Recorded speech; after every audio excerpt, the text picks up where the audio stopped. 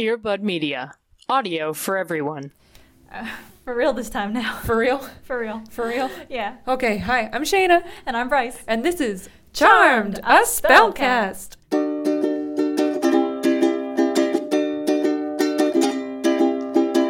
Hey, you listening there? Have you heard about the witches with the really nice hair and a penchant for 90s style and kicking ass and taking names when names are worthwhile and knowing how to fight like girls in this patriarchal, demon-infested world? They're the charmed ones. They're the charmed ones. They're the charmed ones. Charmed, a spellcast. Yeah, cha-cha. That's my imagining of what my playing sounds like. Yes, that's vocalized. how we cut in the theme song, and we don't cut from our opening to the song. We just let this play and just drop the song over it. I feel like they're getting an insight into how we visualize things. This is the process. This is just the process. Okay, so hello, hi. Before we get into our review, our recap. Right, so we're going to make probably this like opening bit where we just talk about some things to set the scene, or talk about some things before we get into the actual main bit of our content. And I think we want to call that segment Manor Keeping. Yeah, like housekeeping, but for the Hallowell Manor. Yeah. Woo! I would just like to mention a little thing. So we have 10 5-star reviews on Apple Podcasts, on iTunes. Thank you so much, everyone. Thank you. So collectively we have 50 stars. We've accrued so much star power. Oh, wow. So I made this announcement on my own, just like personal Instagram, and then also on our Instagram at Charmed Spellcast, which you should be following because it's so entertaining. But if you leave a review, it can either be on Apple Podcasts or on SoundCloud.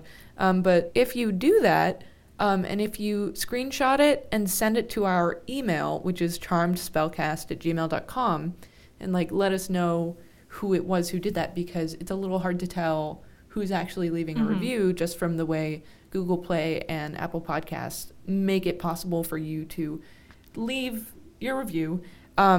We will make you a personalized jingle and play it right here on the show. And here is an example of what that jingle might sound like. Bryce Wong, Bryce Wong. Bryce Wong's got her sparkle on. Bryce Wong, thank you for being the best. I love it so much.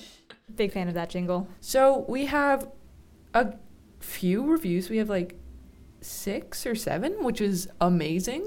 Only one from me. And this is the way that we actually get suggested as a podcast to other people. The way Apple's algorithm. The way that Apple's algorithm works is that it takes the podcast with the higher number of reviews and of ratings, and it suggests it. So that's the way that people will actually find us. So I just wanted to read a few of our reviews out. I don't know who they're from because we don't get actual usernames. But I just wanted to shout you out and say, if you already left a review, screenshot it and send it to us so we can make you a jingle. But I love this one from Space Punk Scully. This podcast is so good and magical. Can't wait for more. That's so cute. Thank you. Oh, very short and sweet one from Power of 3. I need more of this quality content. Oh. I don't know what you're seeing, like what you're hearing, what you deem as quality. I mean, I'm very happy to encourage any delusions that you may be having. Yes. Oh, yes, I'm encouraging them completely. Also, we had a few reviews saying that people had never watched Charmed before, but now they're watching and listening because of this podcast, and that's the best thing I could possibly think of. We've had a couple of informal reviews via our Instagram story replies that have mentioned that, and that's great. And I'm so glad that you're are getting into this new piece of media because of our piece of media. You should also leave a review though on Apple Podcasts. Small note.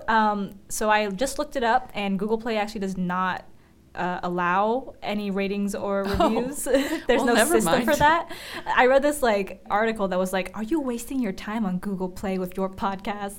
And I'm like, well, this is the only way I can listen to my podcast, so I don't think it's a total waste of time. But we can't actually hype ourselves up using that app, but you can still listen to us on it. Yeah. Or SoundCloud. SoundCloud's great. I love SoundCloud. And we're not on Bandcamp, but I wish we were. I wish we were a band. New podcast. New podcast. We're a band. That's it. The Charm 2. Oh. It's catchy, no? One day I hope we can get on Spotify. Help, Charm to Spellcast, get to Spotify. This is the real issue in today's economy.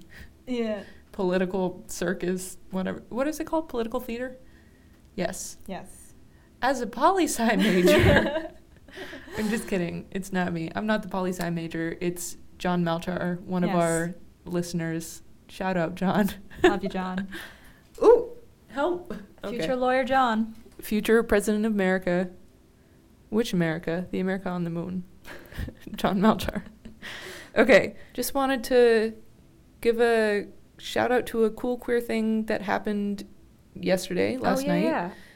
So Switch and Play, which is a drag burlesque troupe that has been going for more than the last decade, I think. They had an incredible show at National Sawdust called Switch and Play Family Values, which was a tribute to the Addams Family values. And the FemC, Miss Malice, gave this incredible introduction and analysis of why queers love spoopy shit, which is essentially that it celebrates the non-normative. And she said it much more eloquently than I will, but I just wanted to say how much that meant to hear that and to hear it spoken rather than just thinking about it. And they had an incredible show. So if you're ever in New York, check out Switch and Play. They're amazing. And I think it was incredible because you saw it at the National Sawdust, which is like a theater in Brooklyn, and that's not their normal venue, so they've really stepped up their game. That was the first time they were at National Sawdust, and they sold out. Damn, that's really good. That's the power of queers loving spoopy shit.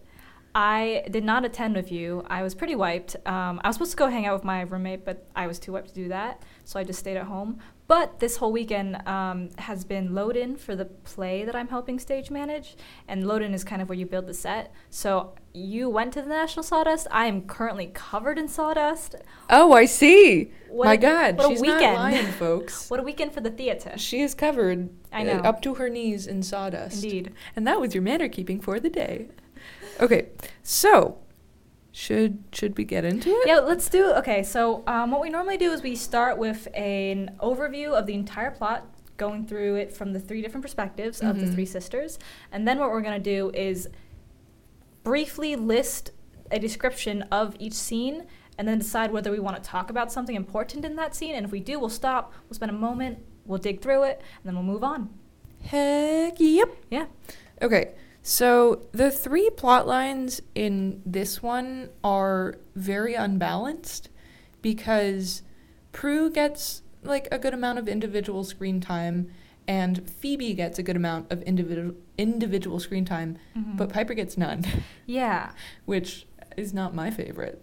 But that's okay because the next episode, no spoilers, is going to feature Piper very heavily. Okay, I'm really excited. I'm so excited. Okay. So, yeah. but we'll get to that when we get to that. You know, next installment. But essentially, the three are giving their different perspectives on their father. Yes. Having abandoned them ostensibly at a very young age, and now he's come back into their life. While they're dealing with a curious home invasion problem. And is it a coincidence that he's there at the exact same time as somebody is trying to steal the Book of Shadows? Questionable. And then it's not questionable at all because it's not a coincidence. No. And spoiler alert. Yeah. Well, we're assuming you've seen this. Yes. But I'll just say it again just so that we're clear. This is the third episode of our podcast. So if you've been following along bi-weekly, then you should know by now. But if you don't know, spoilers will happen. So stop now or forever hold your carrots. And peas. I like peas better. Okay, that was funny. I've never heard that. Thank you. I thought of it just now. Should I be a comedian? It subscribes to my exact mode of humor, Yeah, you told me which about is it. putting things where they're not supposed to be. And that's comedy. Yeah, no, it literally is comedy. I think I read some piece of writing, or maybe it was a book, by a comedian, and they were just saying that humor is basically saying something that the other person was not expecting. And that it's like challenging your expectations of what should be the following resolution to your sentence. Yeah, immediate juxtaposition that you weren't expecting. Yeah. But I think your description is funny because it's also a little bit more niche, things where they should not be.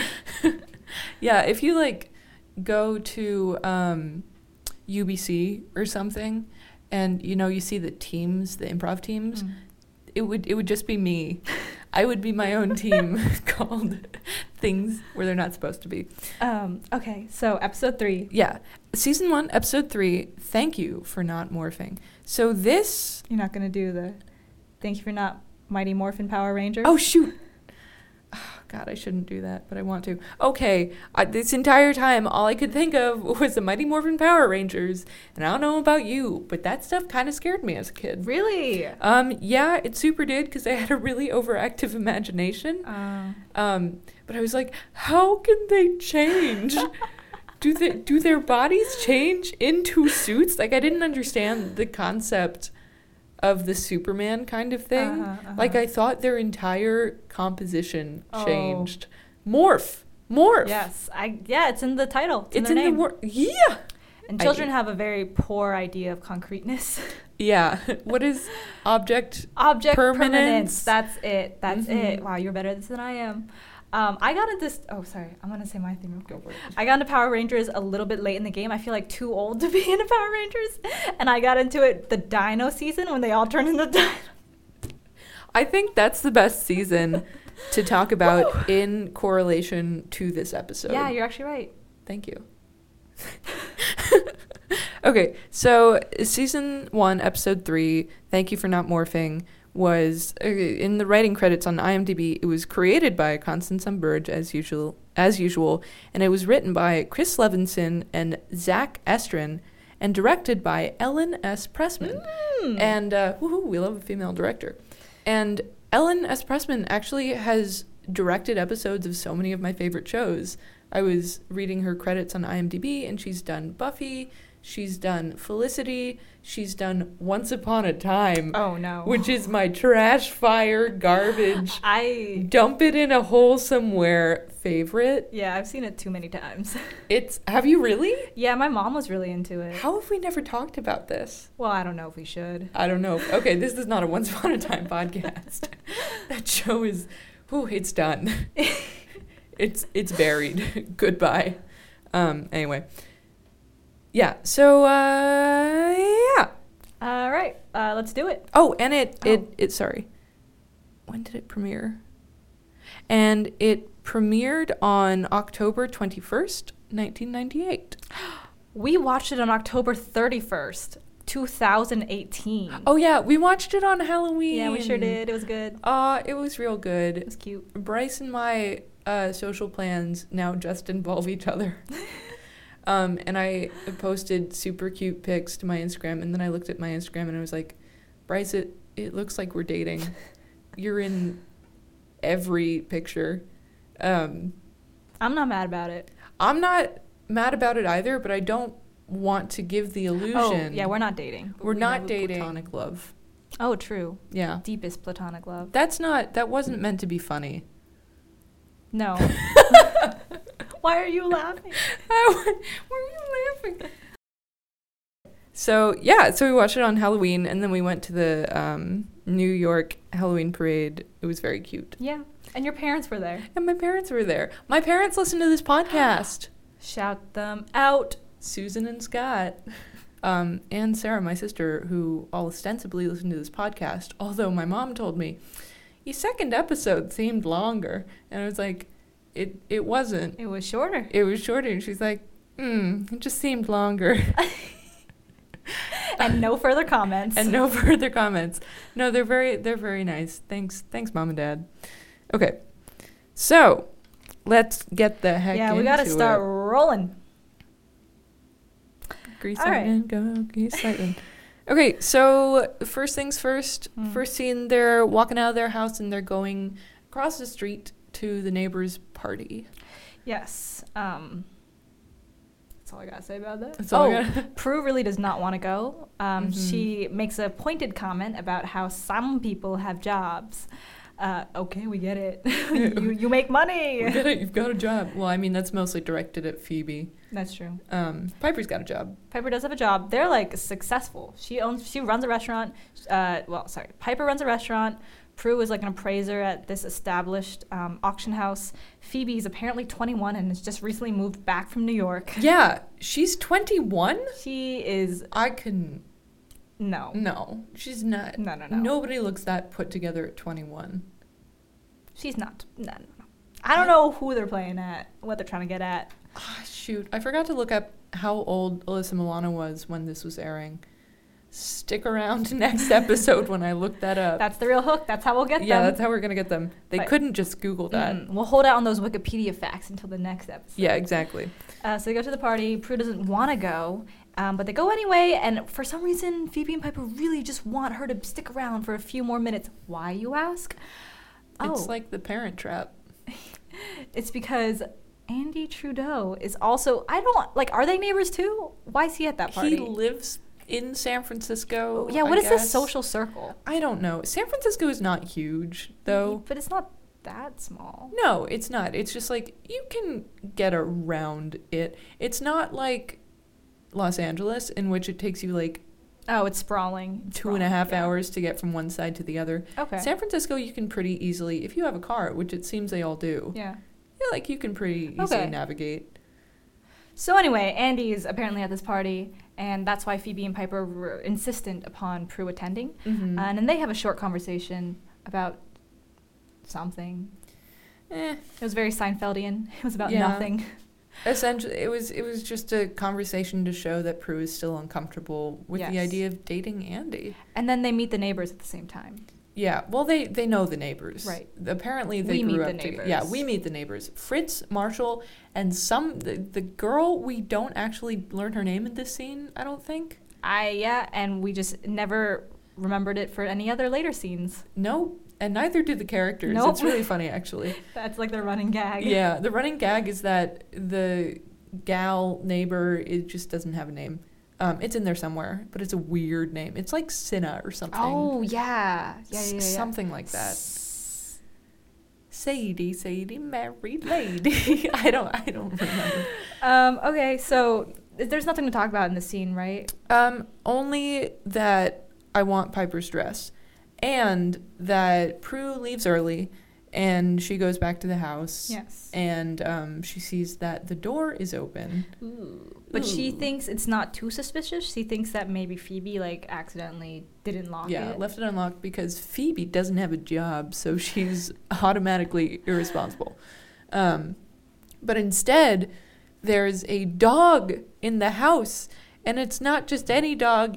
It's a growly dog. It's a Rottweiler. It's a Rottweiler. It's a Rottweiler. It's a big one. It's a big one, and he's like foaming at the mouth, and he's barking at her.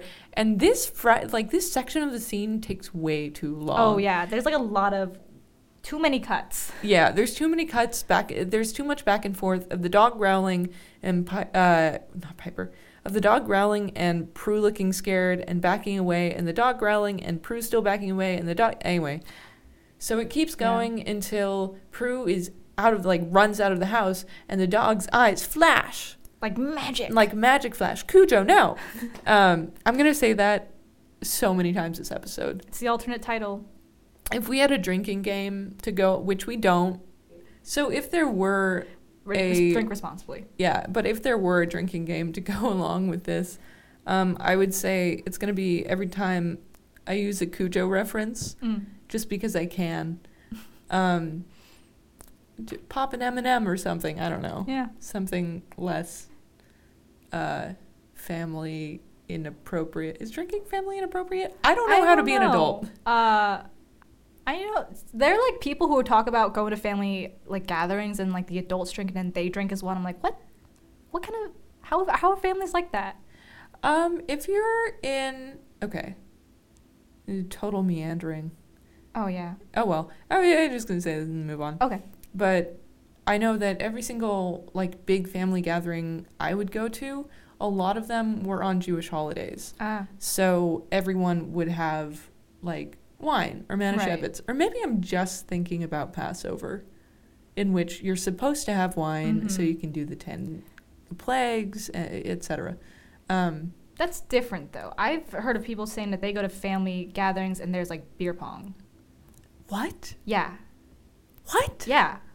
That's, like, a thing for some people. Oh, my God. I can't imagine. No. I want to imagine, like, my grandpa playing beer pong now. I want to imagine my elderly Asian relatives get into a rousing game of King's Cup. Yeah. Oh, that would be great. Okay. All right, we should just... This is not going well. Yeah, it's rambling again. All right, so they go, and there's a dog, and then she leaves. Yeah. And then we one thing we missed was a reference to the Warriors game. Oh. Which lets you know we're in San Francisco. Apparently, someone's a Dubs fan. Yeah. I learned that slang recently. Is your family... Oh, you're not from Northern California. No, I sure am not. Oh, my family's a big Warriors fan. Oh. Yeah, I'm not. I don't know how to look at a sport and analyze it for pleasure. I've seen many a sport, and they have been enjoyable, but I don't follow it. Cool. Okay. So anyway, we cut to the credits, and then we move to the sisters back in the home, and they're talking about what had just transpired the night before, which was Prue finding the dog in the house and then having to beat it the heck out of there. Yeah, and that's pretty much it. Yeah. Other than, it's San Francisco. This is a constant thing that after the credits, or a consistent thing, after the credits, we get this montage of the San Francisco skyline. So this is just going to happen. Oh, add this to the drinking game, San Francisco. We're all going to be dead. And then I just found it weird that they, like, cut from the credits to immediately the sisters back in the kitchen. And there's, like, no mention, like, how did they get the dog out? How did they both all You're get right. in? Oh, you're right. That's a big old plot hole. Yeah, and it's like nobody seemed worried that there was a random stranger dog that was growling and, like, you know, not friendly. No, Prue's just more worried about chastising Phoebe. Yeah, and that's she was like, lock the doors next time. All right, whatever. So now we move to Prue's place of work, and while she's there, some man appears at her desk and says that he wants to get his ring appraised. Yeah, and the collar's too tight on his yeah. What is it? Blouse? Blouse? What do you call that? Button up. Fuck, I don't know. There's really nothing important about the scene except that we learned the identity of this man at the very, very end. Yeah, which is he is Prudence's father, as he says. And then, of course, she gets very upset because he hasn't been in their life at all. He left. She didn't recognize him at first. No, she didn't recognize him at all. And that's just a scary, sad thing. Well, it's just, and that, of course, isn't saying that, like, divorced families have an inherently sad quality about them. That's not true. That's just what this show is going for. Really, that there was a huge mega dramatic split. Yeah. Well, this whole series about family, and so most of the conflict will stem from family drama. Exactly. And then also just wanted to mention in the scene that Prue does a weird appraisal of the ring. Like her analyzing her analytics Google Analytics provided by Prue Halliwell. So her analysis of the ring is like, there's 2 stones, which means duality. Wow, Prue. Wow. And the Egyptians believed that it would ward away bad spirits, and I was like, thanks for being really specific. I also want to add that if you had watched this entire scene again, but had omitted the part where the dad finally admits that he's the father, that would have been a really scary scene. Because all of his, like, mannerisms, all of the, like, ominous ways he would, like, be leading her to say something would have been, like, could have easily read as a different I don't know, action. He could have been I don't know. It's very weirdly aggressive. Yeah. And it was, and like, if he had not been the dad, that would have been a very scary, like, moment. Yeah, I agree. I'm still creeped out by him. Mm-hmm. So what we get from this scene is Dad is bad. And Prue says, I would never leave my responsibilities to my family, which is basically her character in a nutshell. Okay. So now the sisters talk about their dad. Yes. And they're outside enjoying a cup of coffee.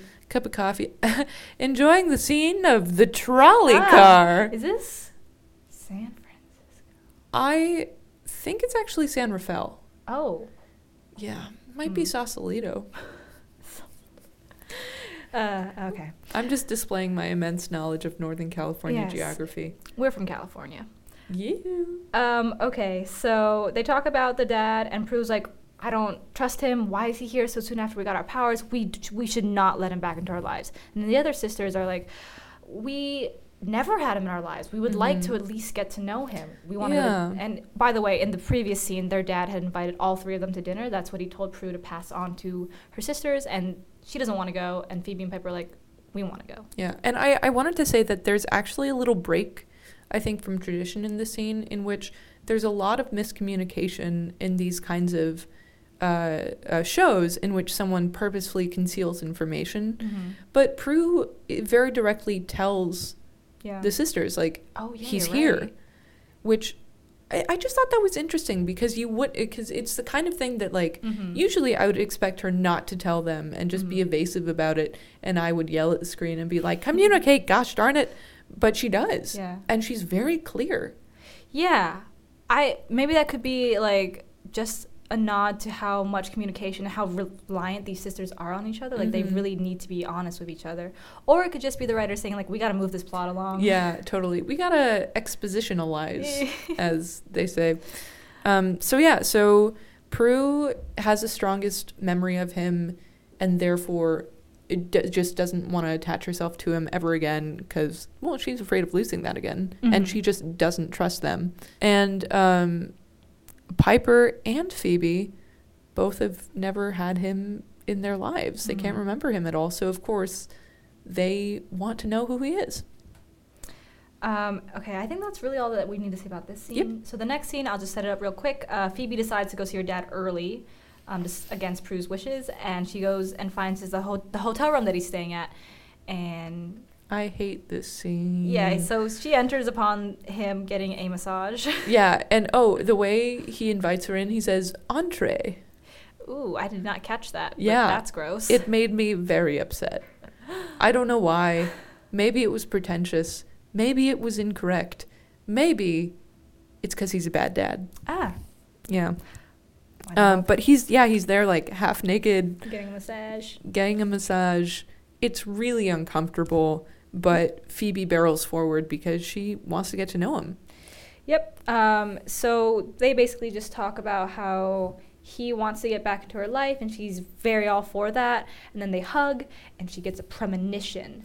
Yeah, she gets a premonition, a vision of him holding the Book of Shadows, and doing a creepy smile. Yeah, bad dad. Yeah, and she's like, I'm just going to ignore that. Yeah, she's like, I gotta go. But she takes it in stride. She kind of ignores it. She's like, nope, you know what? My need to get to know my absent father is stronger than these premonitions that I've only just started having. So sometimes they might be inaccurate. Yeah, totally. It's a good point. Like, the thing is, I'm not really sure, again, the rules of Phoebe's magic, because sometimes she says she knows the names of people in her visions, even though the audience doesn't get that clue. Yeah. And her visions, for the most part, are largely visual and not oral. So we don't really get those clues. Yeah. And then I will say that for this vision, which we learn later, it was cut off. Yes. The vision can extend. Yeah. So, helpful? Not helpful? She can't control him. All right. We're just at that stage. Okay, so then we move to the next scene, which is... The mailman. Hey, Mr. Postman. Hey, Mr. Postman. Hey, Mr. Postman, that's not a key. Oh, I forgot. Yeah. Okay. So there's supposedly a mailman just going up to the house, except he's evil. Yeah, he's got that creepy smile. Yeah. He strides right up to the door, holds up his index finger, and we all watch. I watched in horror as it transformed into a metal key on the tip of his finger. It was the grossest thing. It reminded me of the Spy Kids claymation kind of like prosthetics. Oh. It's just gross. Basically, it's severely unpleasant. Mm-hmm. Yeah.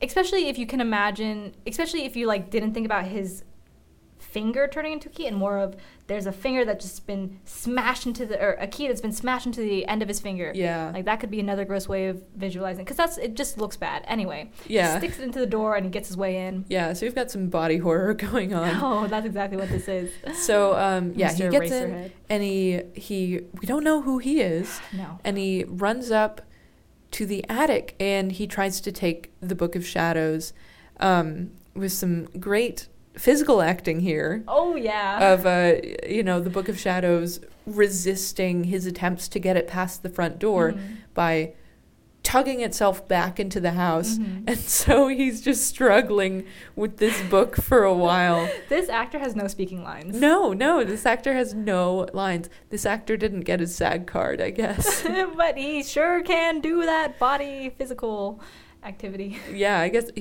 they chose him for his mime ability. You know what? He kind of looks like if he had the face paint on, he could be a mime.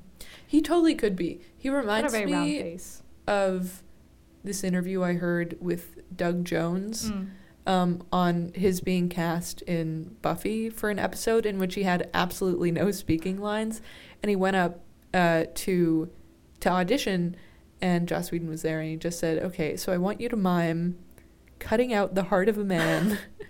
And smile as big as you can the whole time. And that's it. That was the audition. So I wonder if this audition for this part was, can you mime being an evil mailman whose finger turns into a key?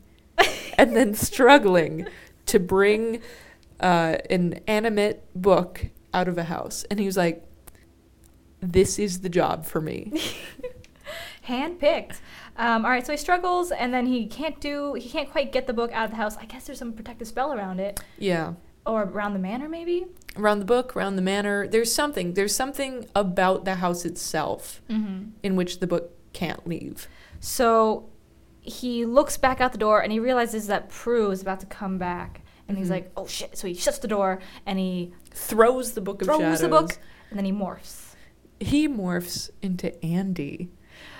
Which we just talked about, but I think it's great when it's an actor playing another actor playing their character. Yes. It's like Hermione.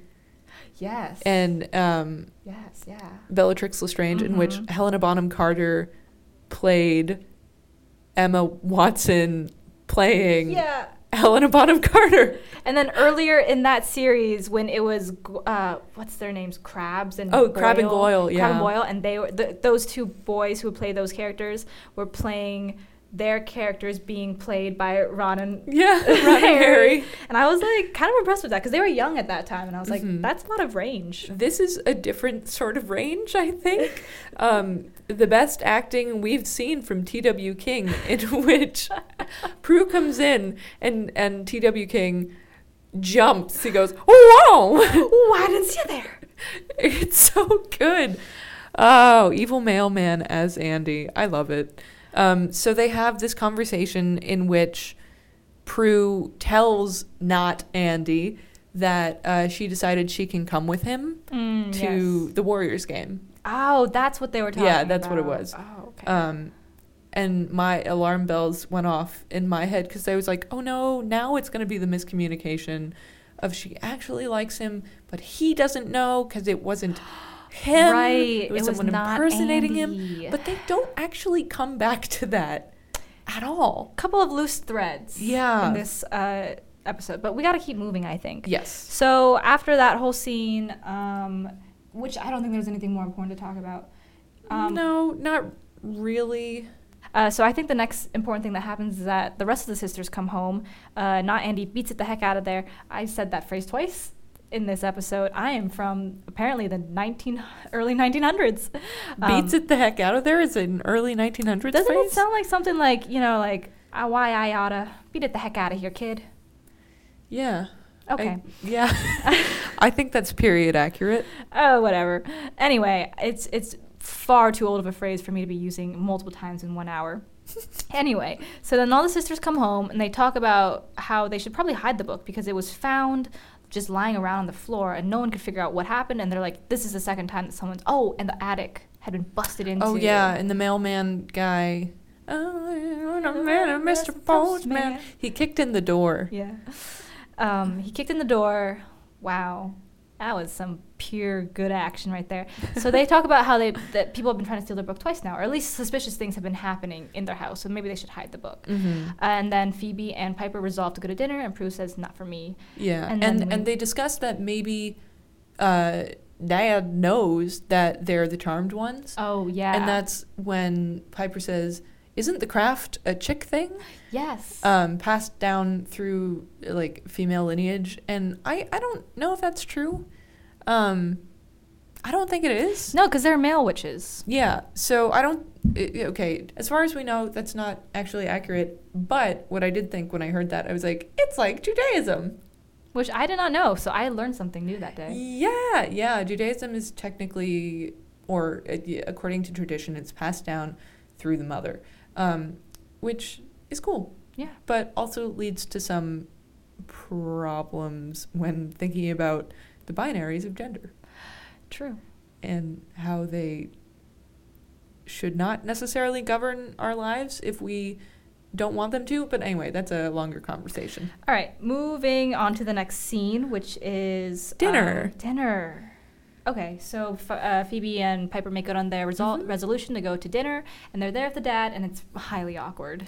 It's super awkward, especially when the dad says, this feels right?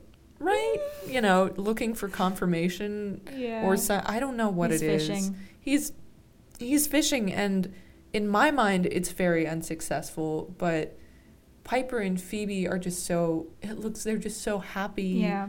To be able to connect. Phoebe's enamored. And she says later on in the episode that she had romanticized the relationship. Mm-hmm. Just idealized. She had idealized it. Yeah, romanticization, idealization in which here's a figure who's so shadowy in her memory, but is someone who's supposed to take on the role of being a caregiver and a protector. And evidently it seems as though Phoebe was really missing that in her life. Not necessarily a dad. Yes. But just someone who would listen to her and look out for her and who wasn't her same age. Yes. She went to New York to find her dad. Mm-hmm. So this is like a really big moment for her. I forgot. That's a huge deal. Yeah. This is like probably one of the biggest moments in her life besides turning into a witch. Yeah. Dang. I hadn't even remembered that. So I guess the next scene after that is Andy and Prue.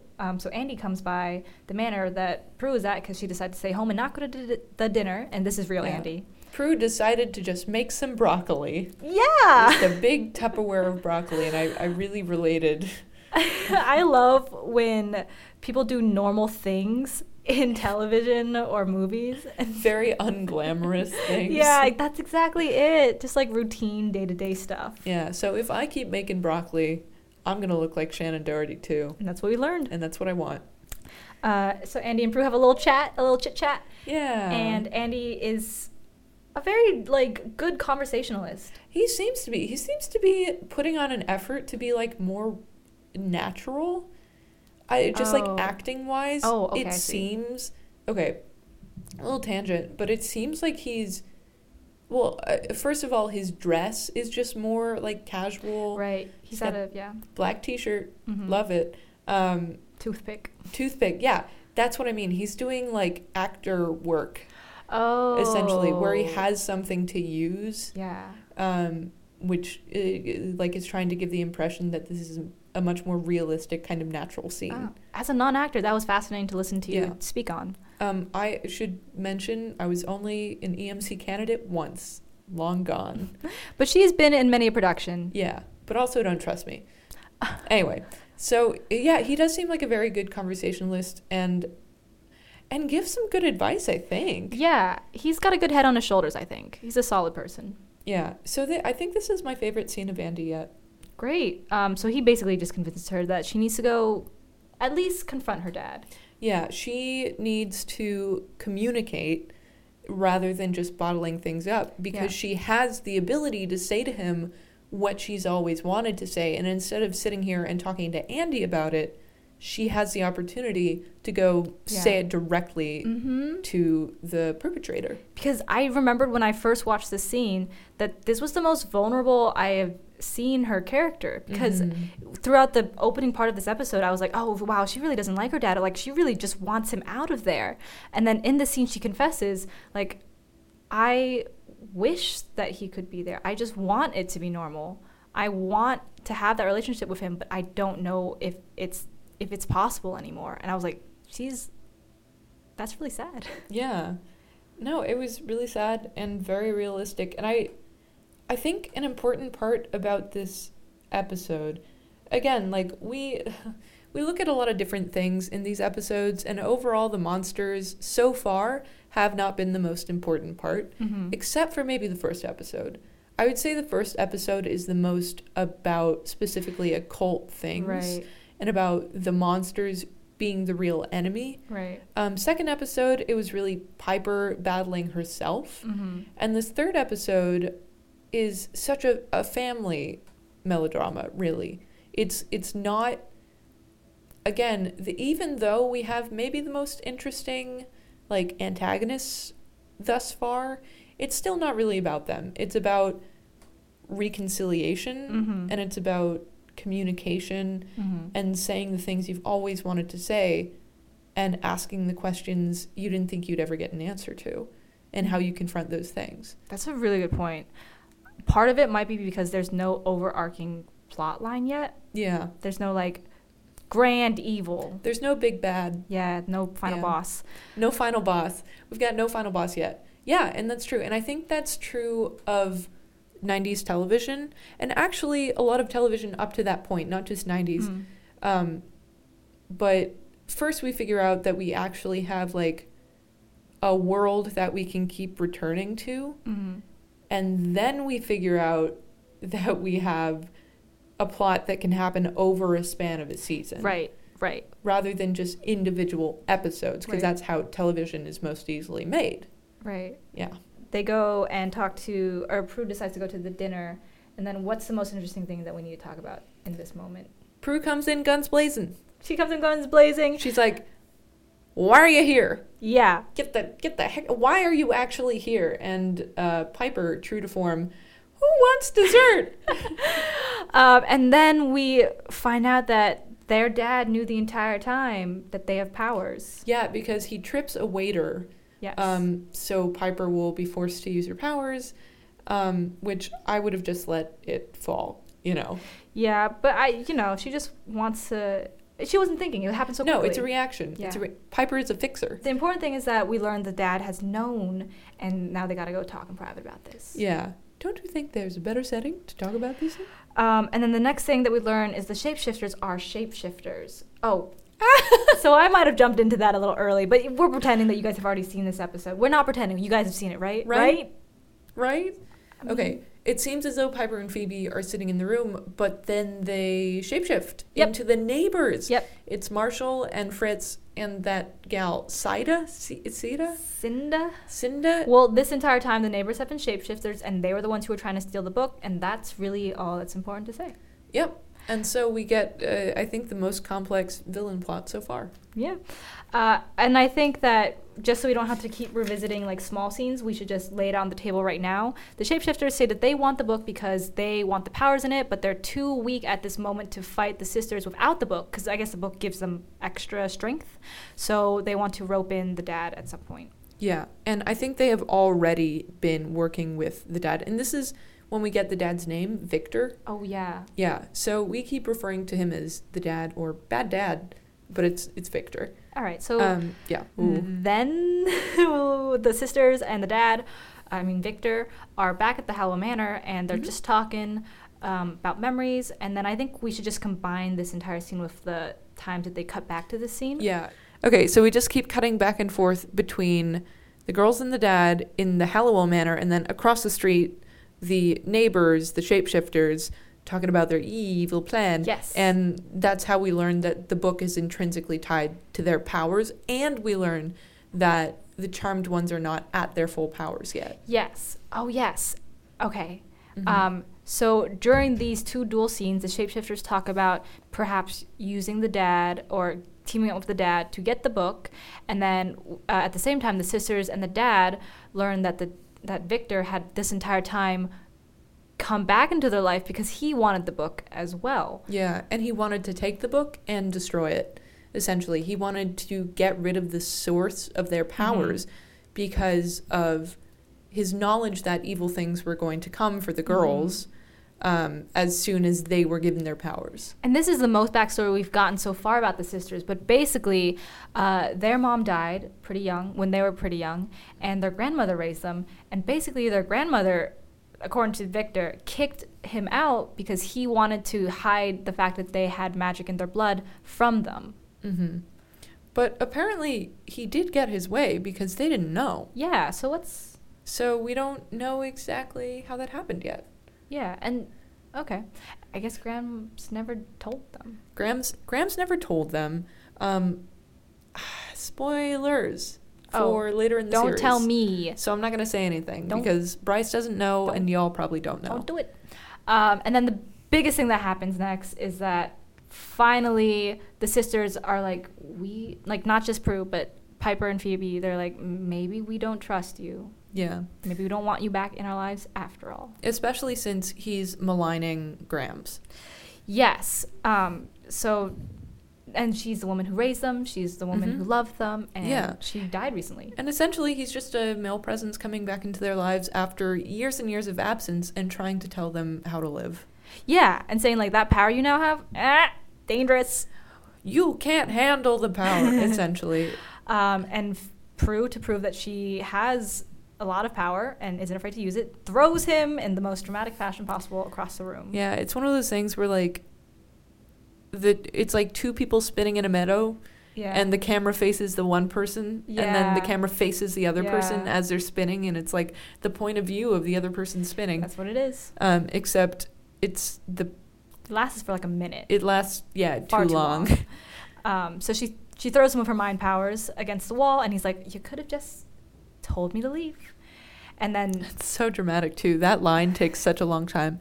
Sigh. You could have, sigh, just told me to leave. So he makes his exit, and then the Phoebe and Piper are like, oh, you could have, why did you have to throw him? And they're mad at Prue now, and Prue's like, what? What? I thought we were all in agreement. And that's how that scene ends. Yeah. And so then we go, shapeshifters visit the dad. This is the most soap opera-y it's been, in which the shapeshifters are conspiring with the dad. Yes. And the dad has to convince them not to kill him. And he's like, but wait, if you kill me now, you'll never be able to get close to Phoebe, and then she'll never be able to let you in and get the book.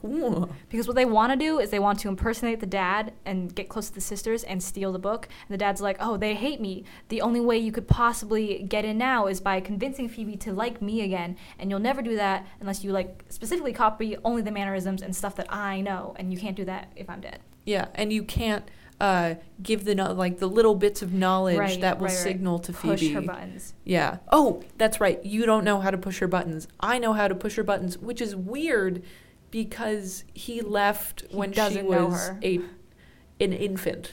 Yeah, he doesn't. You don't know them, Victor. Yeah, but right now he's just bluffing. That's true. So, all right. So anyway, they make this plan where they're going to team up. Victor convinces the shapeshifters to let him live.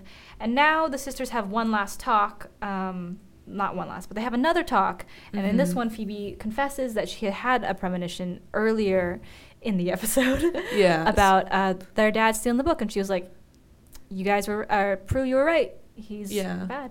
You were right. I just didn't want it to be true. Yeah. Essentially, which was heartbreaking. Oh. I think she's normally the one who's okay with hard truths. She's never afraid to confront those emotional realities. But this one, she hid it from herself. I think she is. Okay. Phoebe is very confrontational, but she's also thoroughly optimistic. So she wants to see the good in a situation. She wants to see the truth, of course. This is true. But she really wants to see the best of a situation. And I think this is the first time that her premonition has betrayed her in that way. Yeah. Because it shows her a truth that is very helpful to her, but it's not actually something she wants. Yeah. And that's a hard thing to deal with. Like, how do you deal with something that is real, that is told to you and you have to accept as truth, but you really, really, really do not want it? Yeah, especially if it makes you admit something that you've been idealizing for a long time was incorrect. It's kind of like you have to tell yourself that you have to lose this battle. You have to give up on this dream. Yeah, it sounds like a breakup. Ooh. Yeah. All right, we gotta keep plugging. We're so close to the end. Okay, I like how you're the person who is always pushing us along. Well, I gotta get to a dinner later. I know, without me. I love you. No, it's okay. Don't do it. Okay. So. Yeah, didn't want the premonition to be true. Okay, so we're at the next scene 17, I'd like you all to know. There's 17 scenes so far. And relevant. This scene is extremely foreboding, and the neighbors are leaning up against the car, watching Victor go up to Phoebe. And one of them has a baseball in a mitt and is throwing it very threateningly. And we don't know yet whether the dad is truly on the side of the shifters or whether he really does care about the sisters. Except when he gets to Phoebe, he tries to tell her about the shapeshifters. Yeah. He tries to tell her, you have to get the book out of the house because these guys are coming for you. So now we know. And this is where she gets the end of her premonition. Right. The part that had been kept from her. Thanks, premonitions. I guess they also just enjoy drama. Yeah. They must be Libras. Sorry, what were you going to say? The premonitions themselves are Libras. That's funny. Okay, so Phoebe scoots up into the house, but it's too late because now the neighbors are coming in. The door was unlocked. I baked cookies. This whole thing, they're closing in on her essentially, and she's the only one who knows what's going on, but she yells really quickly to Prue, essentially, they're shapeshifters, he was telling the truth. I have to run upstairs, and then they come in, and there's this really weird little moment of the gal going, I baked cookies, and Phoebe's like, and the gal's like, and then Phoebe runs upstairs. I didn't even remember that. It was a very silly insert reaction shot. But who among us have not had that interaction before? I'm gonna go now. That's exactly what it was. So Phoebe runs up to the attic, gets the Book of Shadows, and she says, I don't even know what I'm looking for. And then a mysterious wind blows the Book of Shadows to the correct spell. And Phoebe does her best to memorize the spell and gives a very convincing I'm memorizing face in which her eyes kind of roll back in her head. And I just thought it was a good acting, Alyssa Milano. I could really tell you were concentrating hard. So then she runs back down, spell ready, and now the shapeshifters have given up the ruse. The ruse, that's the word. And they're like, we're shapeshifters, and we want the book. And also, now there are 2 dads. Yeah, so essentially, they have to figure out which dad is real. And so that old trope. Yeah, and one of them is like, you used to be afraid of the dark. Oh, that's silly. Anyone could say that. Everyone's afraid of the dark. Not Prue. Prue is never afraid. So they're essentially just trying to one-up each other. Yeah. And so they have this banishing spell, but apparently this banishing spell would work on all of them, and that's the issue, is that the dad would also be killed if Phoebe uses it. Yeah. So Prue signals to the dad the ring, which is conveniently placed right there. Yeah. Remember the ring that we planted at the very beginning. If you put the ring on, then that means that you'll be protected. Because of the old thing about how Egyptians said that the duality of the stones will cause protection. Yeah, protection against spells, specifically. So there's some ahistorical mumbo-jumbo for you. But anyway, it works. Mm-hmm. He puts it on, and apparently it's still very painful for him, but he survives. He does a bunch of, like, writhing. Yeah, we've got some wavy, wacky, inflatable arm tube man. Yeah. Some great physical acting, yet again. Mm-hmm. And this little, like, this little, like, shimmy. Yeah. Like, oh, it's hurting. Shimmy, shimmy. But the shapeshifters are melted into goo. Yeah. Shapeshifter death. Oh. How many Jeremys? Honestly, because they had to add in the second dad, dramatic. 4 Jeremys. Yeah. Oh, so the plot device is worth that boost. Well, I think it's part of the death. Oh, ooh, interesting. Yeah, I guess it raises the stakes. I guess I envisioned the whole final battle as the death. Okay. Yeah. So you're going with that. I would go with, like, I'm still not super impressed. I would say 3 Jeremys because there are 3 of them. And each of them deserve 1 Jeremy. We don't have a real rubric here. What are you talking about? I've got it right here. It's written down right here. But anyway, they saved the dad. Yeah, they saved the dad. Nothing important after that. Except, for this scene. And then we move to the sisters having another chat. Because we always have to reconvene with the sisters in between dramatic revelations or moments. Yeah, I think every single episode so far has ended with the 3 of them. Which, I mean, that's how I want it to be. It's the power of 3. Yeah. I agree. They're the most important part, of course, of this show, and I really appreciate that. Mm-hmm. No romantic or demonic plot has gotten in the way of their connection enough so that the end can't solidify them again.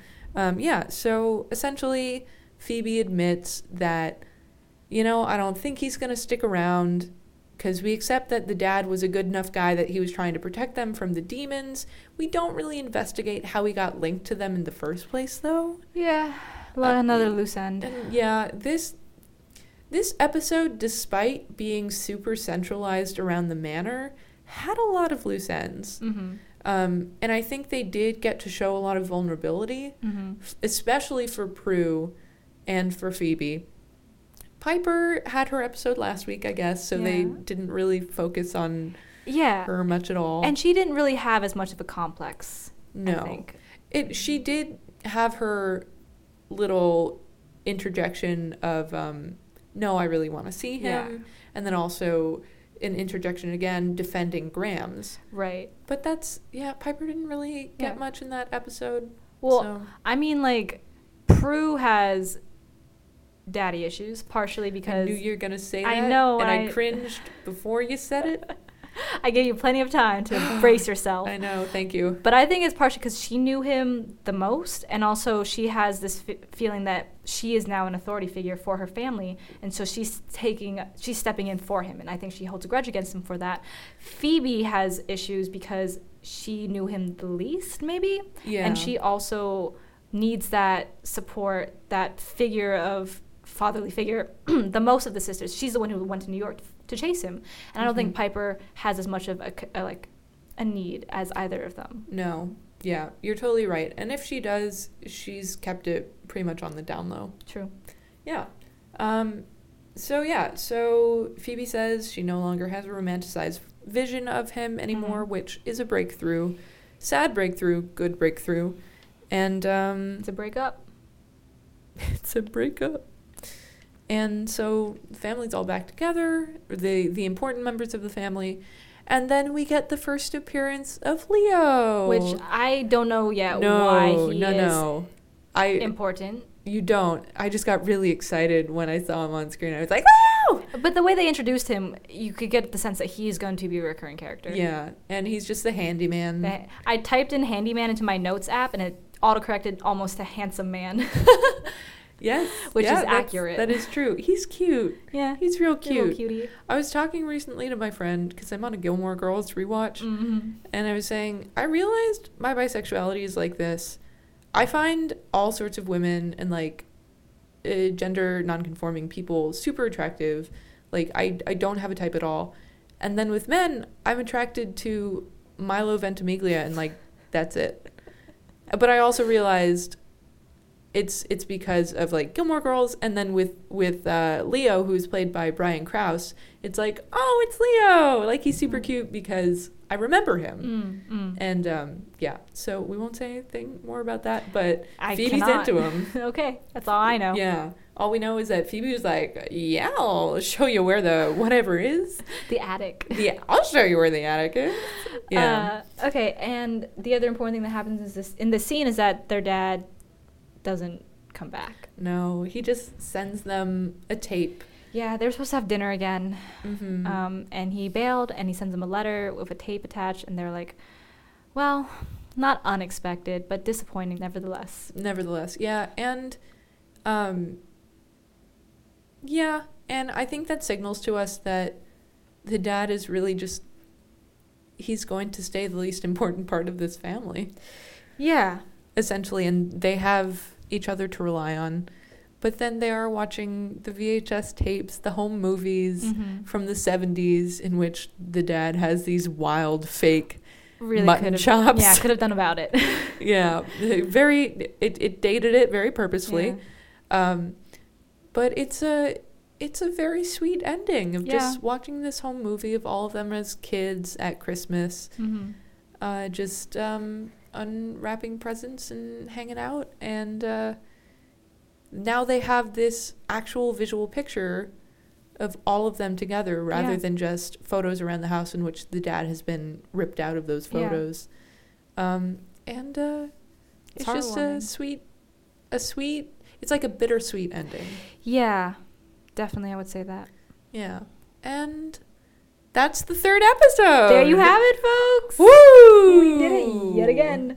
Wow, we against made it. all odds. I know. So, anything we want to say to wrap this up? Anything you want to send our listeners off with? I hope you all had a very happy Halloween.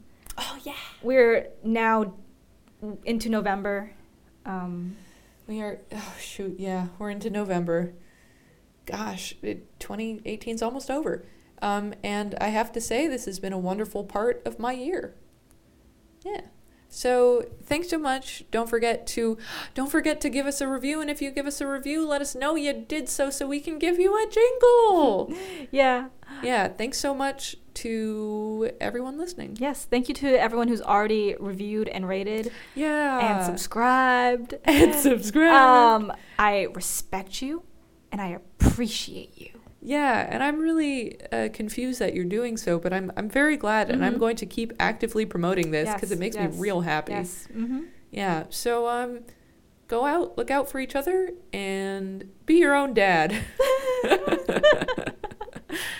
Okay. All right, stick around for a song. Oh, yeah, here's the song. Oh, shoot, I didn't say the thing about the song, The Perspectives. Should we say that? Say it really quickly right now. Okay, I'm going to say it real quickly right now. So, the first song, I've not talked about this, but the first song I wrote was from Prue's perspective. Second song I wrote was from Piper's perspective. Now we've got Phoebe. I didn't even try to do that, but it's working out that way. So I guess the next song is going to be from the perspective of the cat. Thank you. Enjoy. You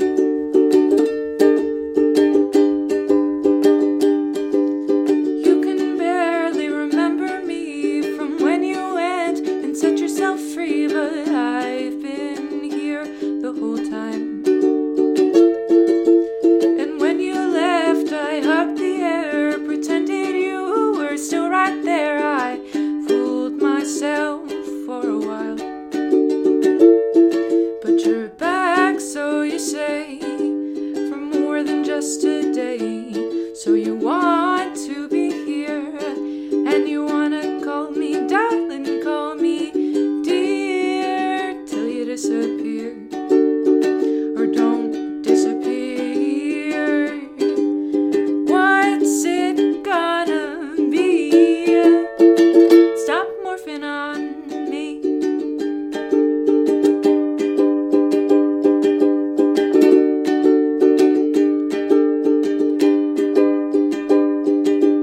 I've got my reasons to keep you far. No way to know who you really are, though my heart aches for you. Sometimes I hear you in my head, my very last connected thread, though I can be angry too. So you want to tell me just how my life should be, to make me in your own way, but you can't understand me in a day. So are you staying here, or will you disappear? What's it gonna be? Stop morphing on me.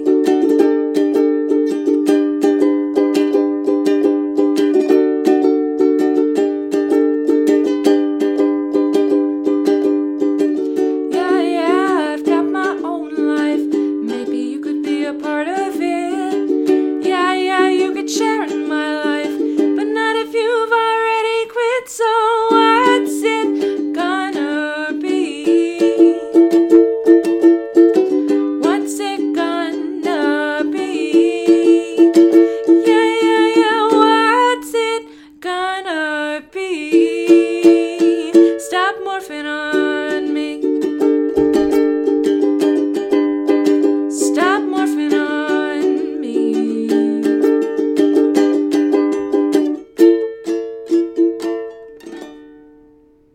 Earbud Media. Audio for everyone.